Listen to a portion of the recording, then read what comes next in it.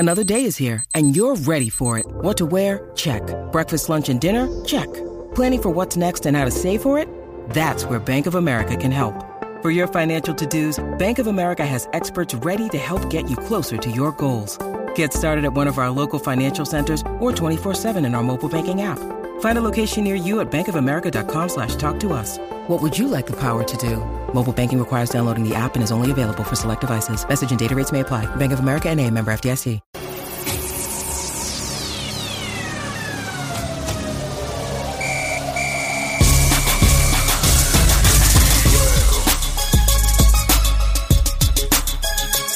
Hey everyone, welcome into another edition of the Vigilant Sports Pacers podcast, a very special edition here as we wrap up what was a busy week for the Pacers organization. Began earlier in the week when the Pacers made a pair of trades. First up, as part of a 3-team deal, they're acquiring another hometown guy, but they send one out as well. Jeff Teague coming in from Atlanta as George Hill will be sent to Utah. And Utah sent its number 12 pick to Atlanta. In doing so, the Pacers get more of a true point guard that they have long desired. I'm not talking about the last couple of years, but really last decade or so. They really have not had that true point guard. And yes, Jeff Teague, a Pike product, is not just a true point guard. And there's not too many of those left anymore. Guys have to be more dynamic. Guys are asked to do more. And Jeff Teague is a scoring guard, but he can also distribute the ball very well. And I keep going back to something that the Pacers have talked about a lot here in the last few months, and that's having playmakers. They want to have playmakers on this team that can contribute more so than just Paul George. If they add versatility amongst their roster, guys that can do various things, and adding Jeff Teague to this starting lineup, the Pacers get their point guard for the next several years, likely. His contract is the exact same as George Hill, just $8 million per year. Now, because of a trade bonus, it'll cost a little bit more. But the structure of his deal is roughly the same, and so that's why it made the deal so easy to make. And then they'll certainly work to get a contract extension there with Jeff Teague. The next day, the Pacers traded out of the NBA draft. They traded out, sending their 20th pick to Brooklyn, which ultimately became Michigan's Karis LeVert.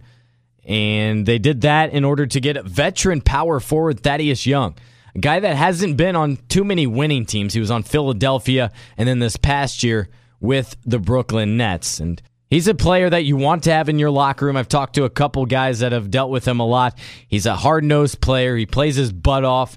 And he's a guy that works well, gets along with everyone in the locker room. He's also a veteran, and you like to have the veteran presence. And he's got a very cap-friendly deal for the next couple years. The third year is a player option. I think it is, though, important for me to point out, for maybe the casual fan more than any, that those two trades that I discussed, those are not official yet.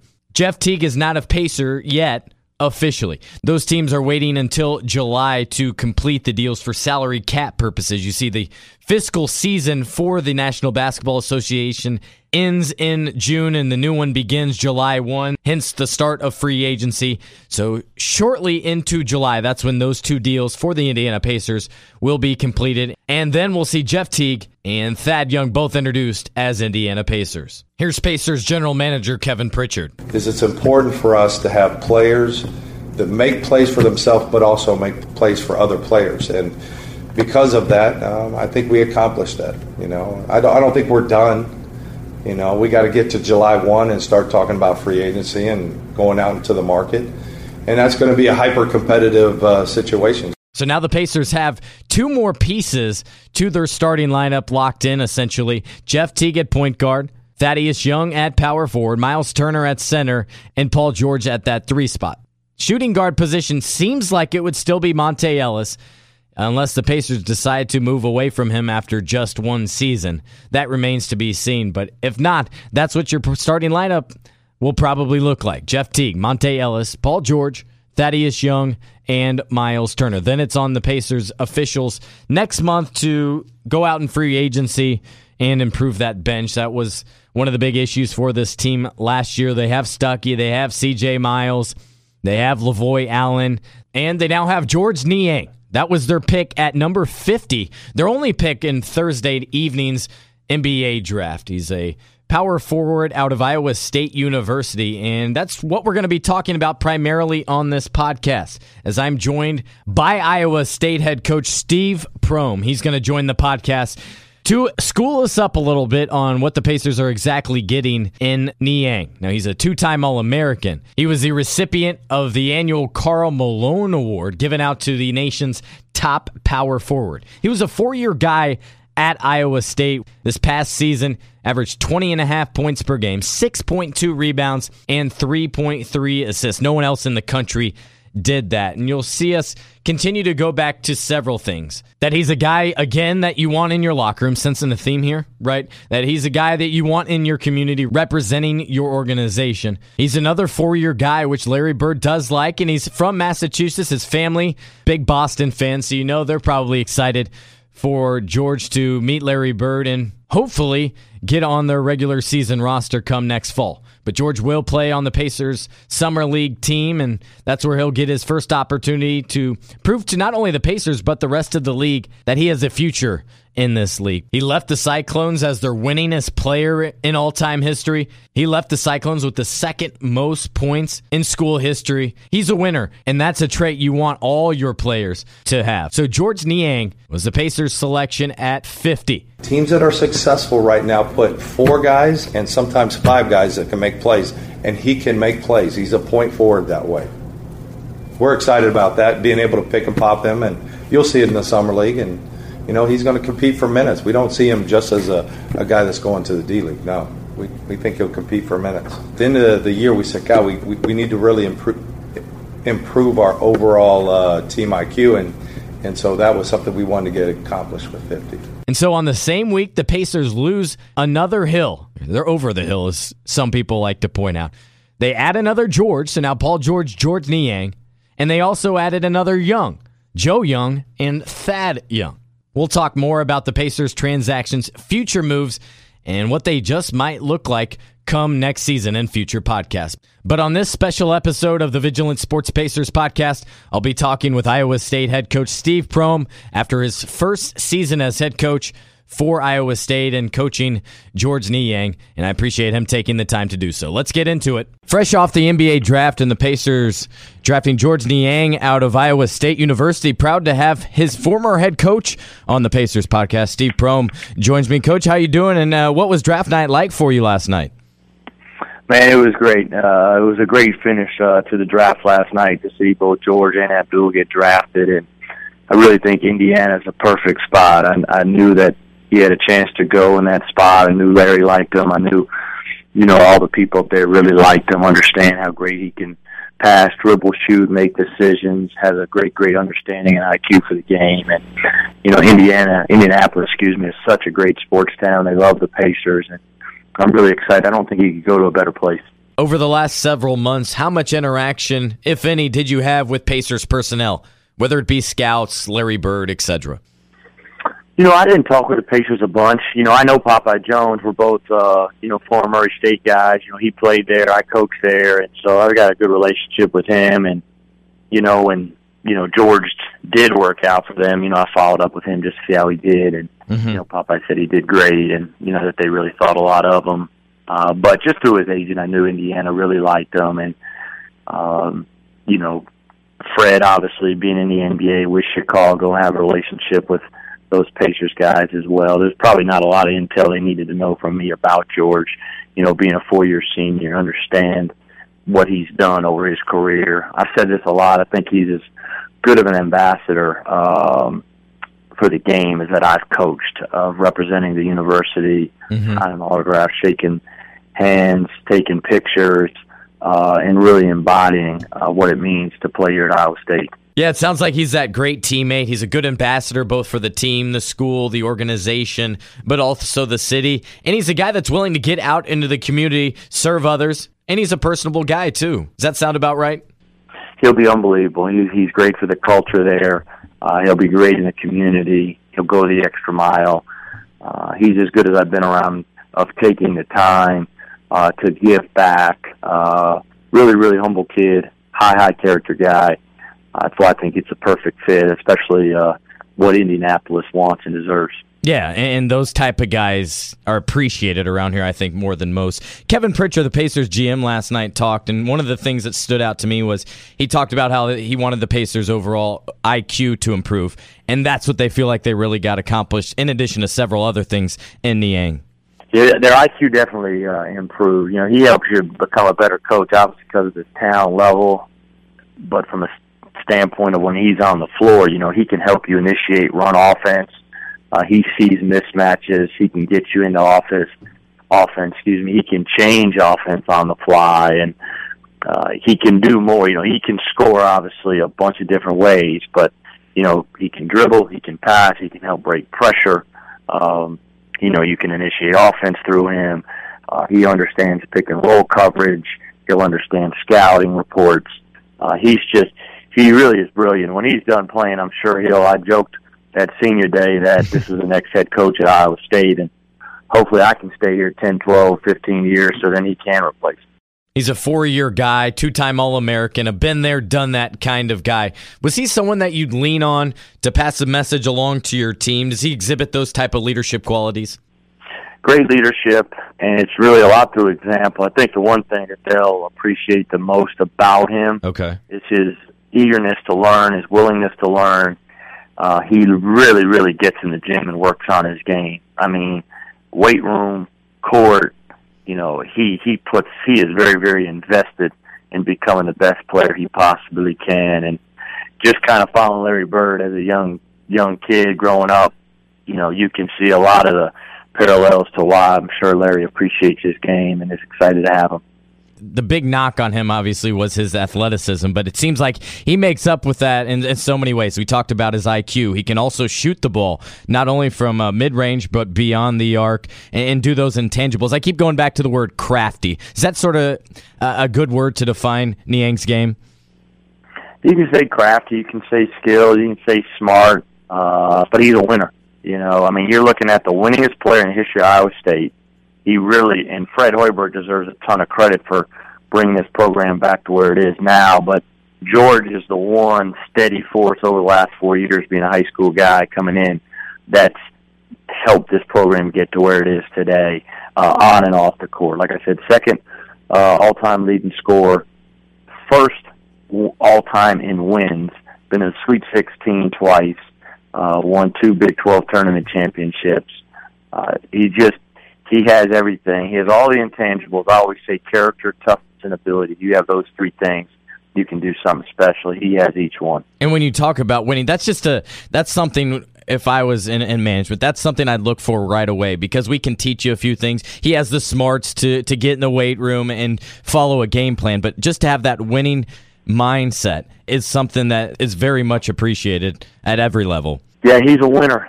He's a winner, but he's a winner in every area. You know, he's high character, great family, great work ethic. But you look at his career here at Iowa State. I mean, he came here. They had been to one NCAA tournament in so many years, and now he goes to 4 straight NCAAs, 2 Sweet 16s, and you're the all-time wins leader at a school. That's big time, and he did it the right way. You know, he's always one that's proven people wrong, high school, college, and now in the NBA. You know, I didn't know where he would get drafted. I knew there was a selection of teams that understood his game and appreciated his game, so I knew what pool of teams may take him, Indiana being one. But I always said that he will have a long, successful career in the NBA because of his skill level, because of his IQ, and most importantly, because of his character and work ethic. Coach, how much involvement did you have in his whole draft process over these last couple of months? Are you making calls for him and providing as much info as he'd like, but also stepping away? No, I take a backseat approach. He's got a great agent, and the Wasserman Group and Mokhtar Njai, and those guys do a terrific job. And so, you know, if they needed something, they'll just call me, and I can follow up to help in any way. But obviously, I fielded a ton of calls from a lot of different teams, and everybody just said the same thing about how much they enjoyed his interview, how much they enjoyed talking with him, how great he was in his workout, how skilled he is, how great of an IQ he has. And so, you know, I just reaffirmed everything that everybody already knows about him. He's been a really, really successful player here for the last 4 years, so kind of what you see is what you get. And so I'm just really proud of him. I only got an opportunity to coach him 1 year, but, hopefully I was able to help him in a small way. You've talked about some of his accomplishments, a two-time All-American, a Karl Malone winner for the best power forward. And that's an interesting thing when you talk about the NBA, especially, is the evolution of the game a little bit around the small ball, or more so having a stretch four. That's something the Pacers really needed. Has Niang always had that a good shot, a comfortable shot from outside? Through his 4 years, I saw statistically, he's always about 39-40% range. Yeah, I think at his freshman year at Kansas, they joke about he made the first 3 threes of the game. He kind of looked over to the bench at Bill Self, was like, "Hey, this is easy." And so I think that's just been in his DNA for a long time. He's been able to pass, dribble, shoot for a long time, and Fred was able to see that in high school and did a great job getting him names.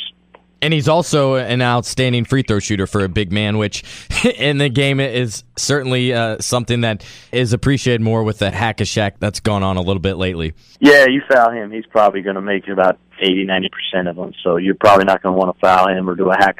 There's not going to be a hack of George. He makes big free throws. He makes free throws at a high clip, and he can make decisions late game.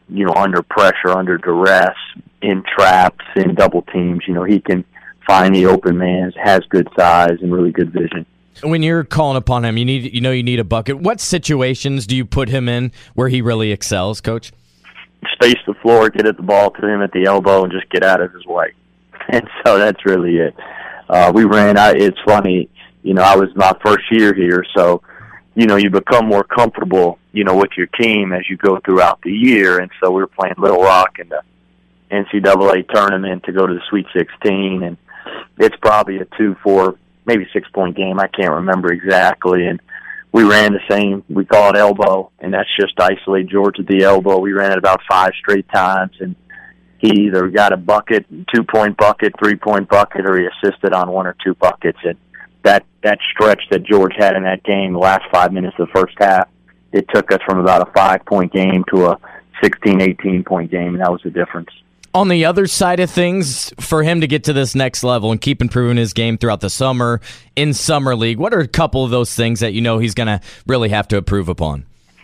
Well, whatever he's got to improve on, whatever the coaches tell him, he'll buy into that from day one. And, I'm sure he's got to continue to get his body better, which it's already improved so much. I'm sure he's got to continue to get, bigger and stronger from a weight room standpoint.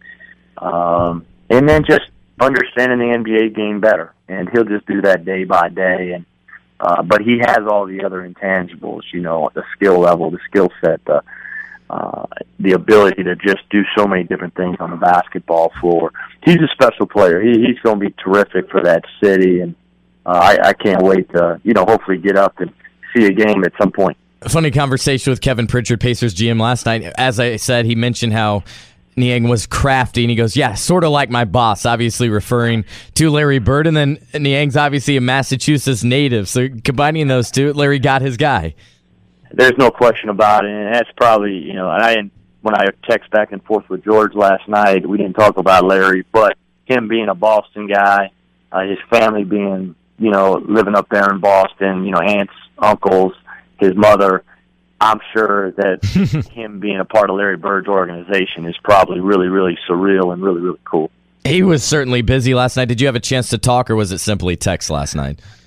We talked. He was, with a couple of our guys from down here. A couple of his teammates went up there to spend the day with him. So I called him real briefly, just 2 minutes, congratulations, and then we exchanged a nice text this morning. I'm just really proud of him. We went through a lot together this year. He always had my back, and tremendous leader, and that's why we were able to finish up strong and have a good run at the end.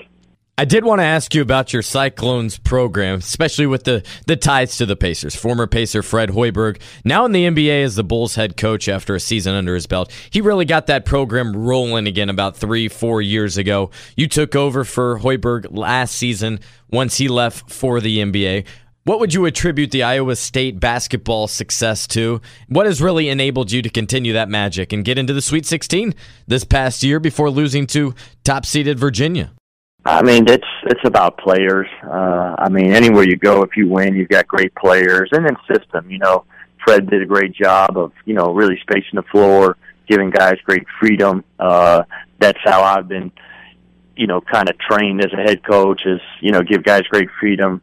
Let them play through mistakes a little bit, really spread the floor, spacing being very, very important. But it all starts and ends with great players. And, you've got guys like George Niang, Abdul Nader, who was always drafted. Those guys, who was also drafted, those guys are terrific players. And so, we just got to keep the talent level high and continue to do the right things on and off the floor, recruit kids with good character, good toughness, and good ability. If we do that, space the floor, keep the game simple, and defend and rebound, we'll continue to do some good things around here. But, Fred, and I always, I praise him a lot. He did a great, great job, and now my staff and I've got to do a good job of continuing this tradition here.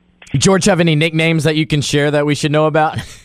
Oh, man, I can't say it on the air. Me and him got one between each other, but I won't say it. I can't say that on a podcast. Okay. Or on the radio, but G, George, Niang. I mean, the players may know better than me, but I either just refer to him as G or George. He usually just call me Hey P. Yeah. But you're getting a special person, and you're getting a great player, and so that city should be really excited today. Hey, Coach, I really appreciate you taking the time here. Not 12 hours after Niang was drafted, one of your former players, to discuss his game and provide insight on just exactly what the Pacers are getting in George Niang. Hope you're able to get to Indy for a game next year. Thanks, Coach. Sounds great. Thanks so much.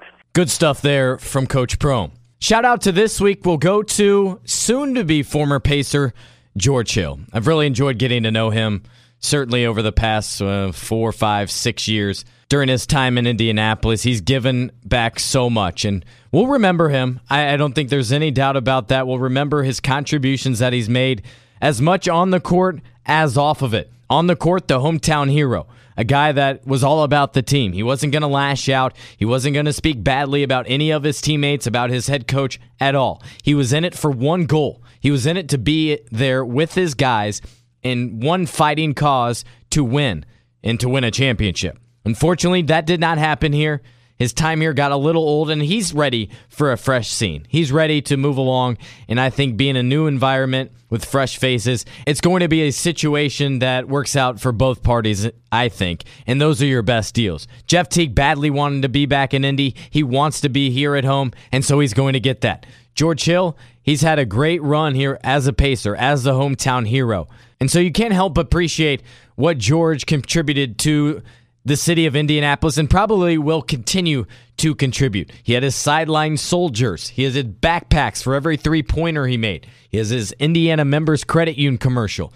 The countless times that he would give back to 34th Street, where he always says he grew up. Remember his song that he created with Mike Epps and the guys, All Gold Everything Pacers? That was pretty funny. And I can't tell you how many times after George Hill did something to help the community, he wanted to do it anonymously, so he didn't allow the word to get out. He just wanted to give back and help others because, as he would put it, was blessed to be in the situation that he is in. Remember one Christmas a couple years ago, he went to Toys R Us and bought presents out of his own pocket, asked Chris Copeland to join him, and then went back home to 34th Street and out of the back of his truck in a park, gave out Christmas gifts to try to help make the holiday a little bit better for those in his former neighborhood. He didn't always like talking to the media. He didn't mind it if you weren't talking basketball, and it goes down to the very end. I saw him at the 100th running of the Indianapolis 500. He was great to talk with, but he didn't want to go on the record talking anything basketball. He had no problem talking about anything else, the lake, what he's up to, what he was doing that day with New Era Caps, being at the Indy 500, but basketball, that's not what he wanted to talk about. And I understand that, although for my sake, I wish he would have. So my shout out to this week goes to George Hill, the hometown hero, the Broad Ripple IUPUI product, co-leader of the G2 zone, and the one that gave us that great phrase whenever the Bulls are in town, it's mustard and ketchup. Subscribe to the Vigilant Sports Pacers podcast on iTunes, on Stitcher, on Spotify. Again, wherever you like to consume podcasts, we have you covered. Thanks for listening to this special episode, and I'll talk to you again next week.